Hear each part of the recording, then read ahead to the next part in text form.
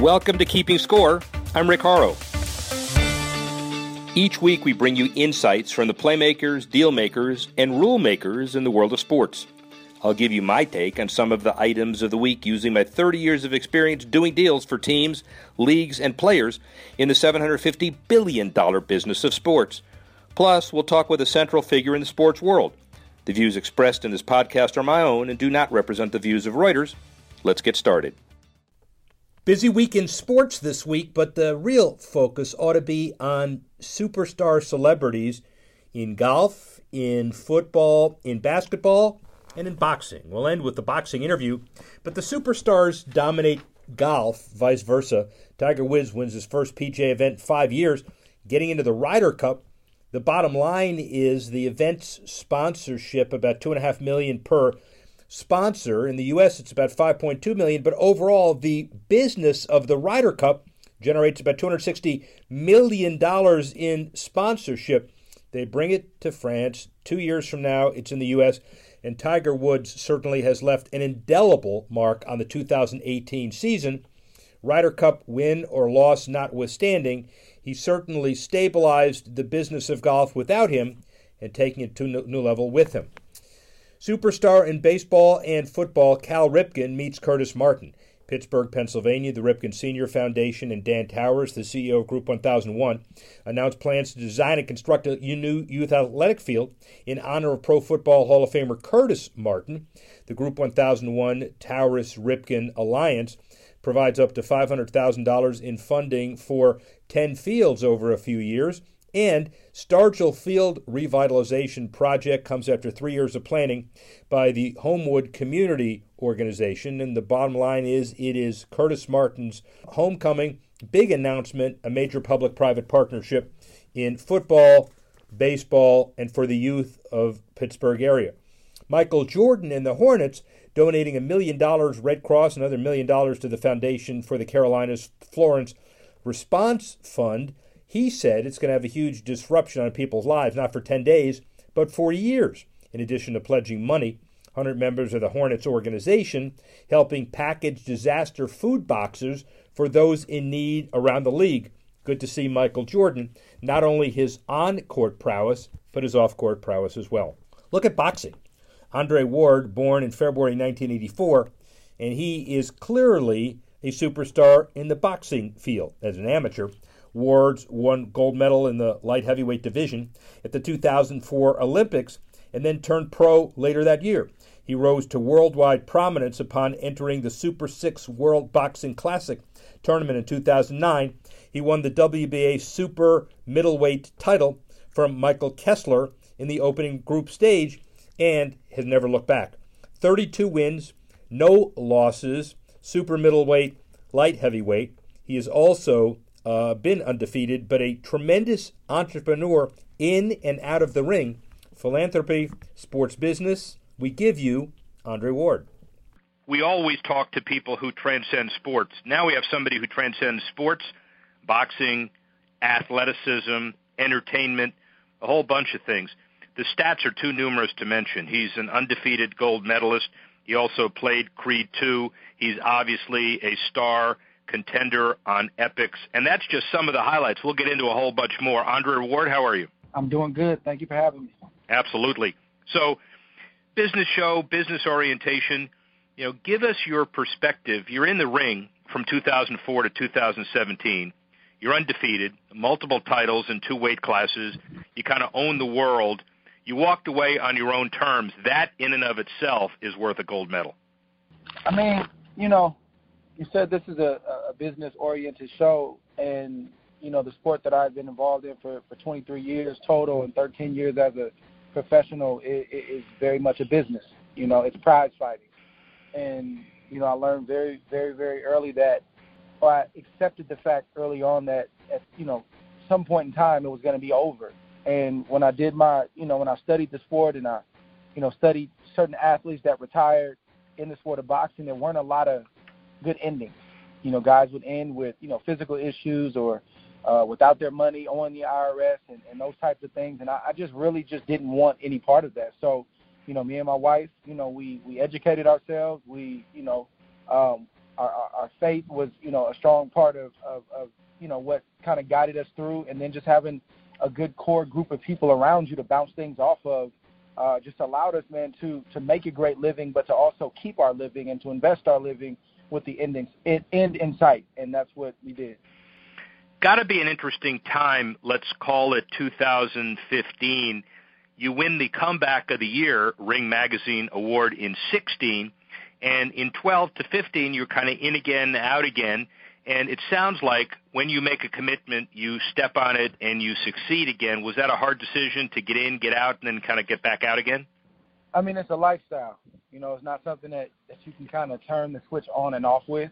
At least that's what my approach was. I cared about the sport. I dedicated myself to the sport.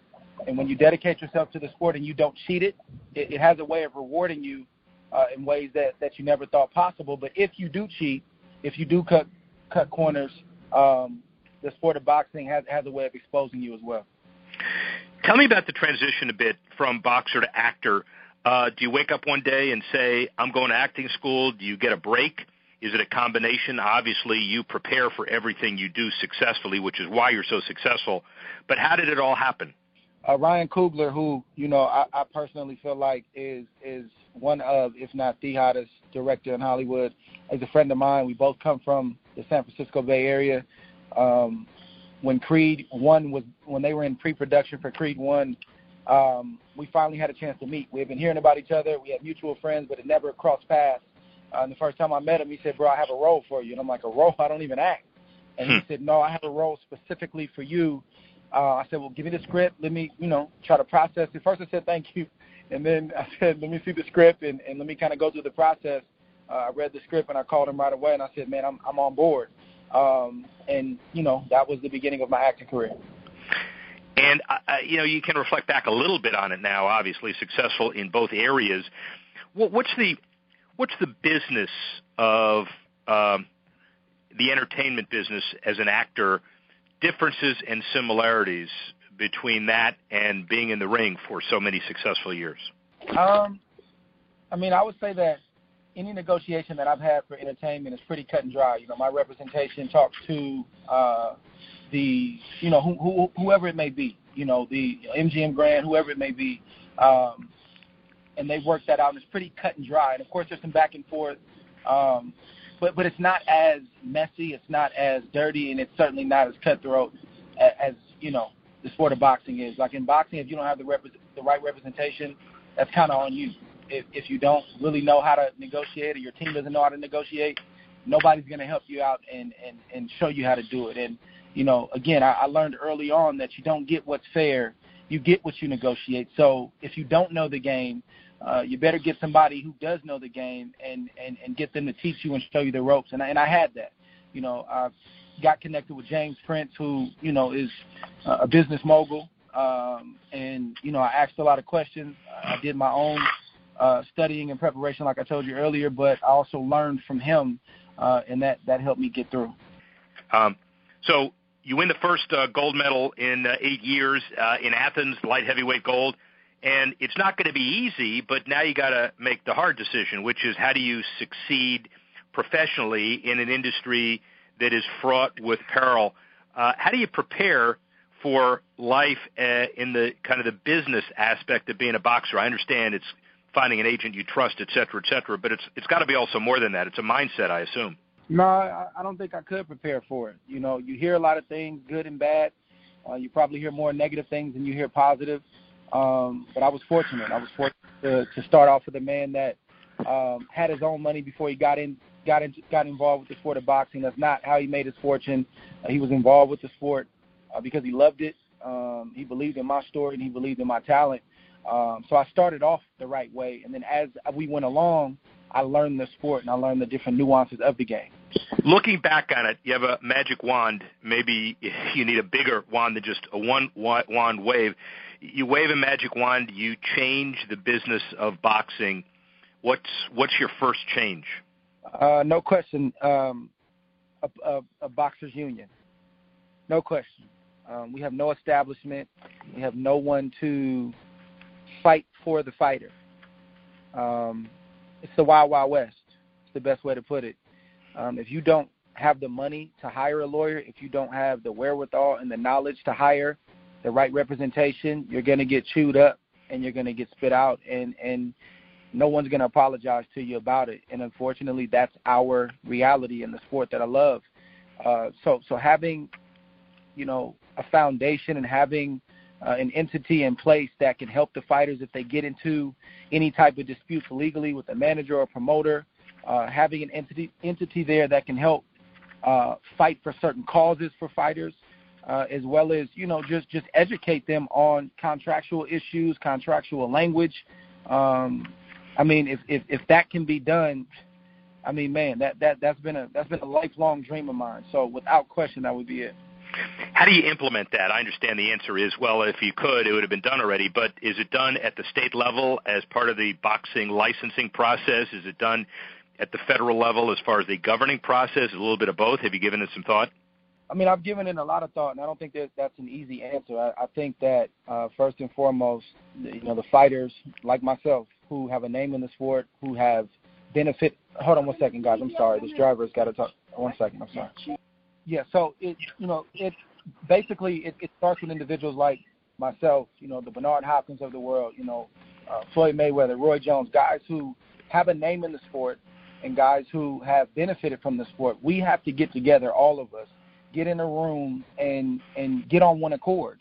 And as we do that, then we can take it to the state level and then ultimately the federal level. But it's got to be a desire. It's got to be something that not just one person wants to do, but multiple people collectively. And I believe if we can all get on the same page, I believe we can get something like this established. But it doesn't benefit the promoters and it doesn't benefit the managers to do this because it makes their job harder. It gives them more, it basically gives them a watchdog, somebody that's watching over them, somebody that's, basically making sure that they're doing things above board. If you look at it, several years ago, the promoters, the guys who everybody says don't get along and can't get along, they formed a union. They got together in New York and they all signed a petition. And I'm not sure how healthy, their union is or if it's even still going, but that actually happened. Why can't the fighters, the guys who physically risk it all, the guys who actually are the ones that, they're the ones that people are paying to come see, why can't we all get together and establish something? So I guess finally, you've got experience, you've got the chops, you're intelligent, and you got a platform, you got a voice. And what it sounds like is you need people who are successful and who are visible to, in essence, try as hard as you can to begin the direction of cleaning up the sport. Yeah, again, it has to be a desire. It has to be, again, boxing is the Wild Wild West, and everybody kind of does their own thing.